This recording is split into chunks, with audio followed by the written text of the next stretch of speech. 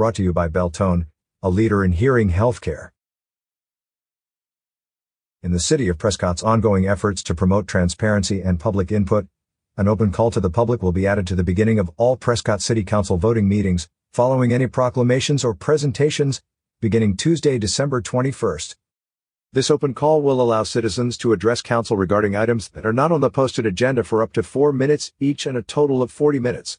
It is important to note that this public comment time is being tested and may be revised in the future. There is an obligation that citizens wishing to address council keep their comments focused with legitimate input for the members of council. Additionally, pursuant to A.R.S. Section 38 to 431.01H, members of the council may not discuss items that are not specifically identified on the agenda and, therefore, cannot engage in a dialogue with citizens following receiving their comments. The mayor, or presiding officer in his absence, will manage comments to ensure this opportunity does not negatively impact the council's ability to address the issues they are scheduled to vote on. Please note, citizens may continue to comment for 3 minutes on items listed on the posted agenda as well. Public speaker cards will be available in council chambers and will be differentiated as follows: green comment cards for the open call to the public and blue comment cards for public comment on agenda items. For additional information, please contact the City Clerk's office at 928-777-1272.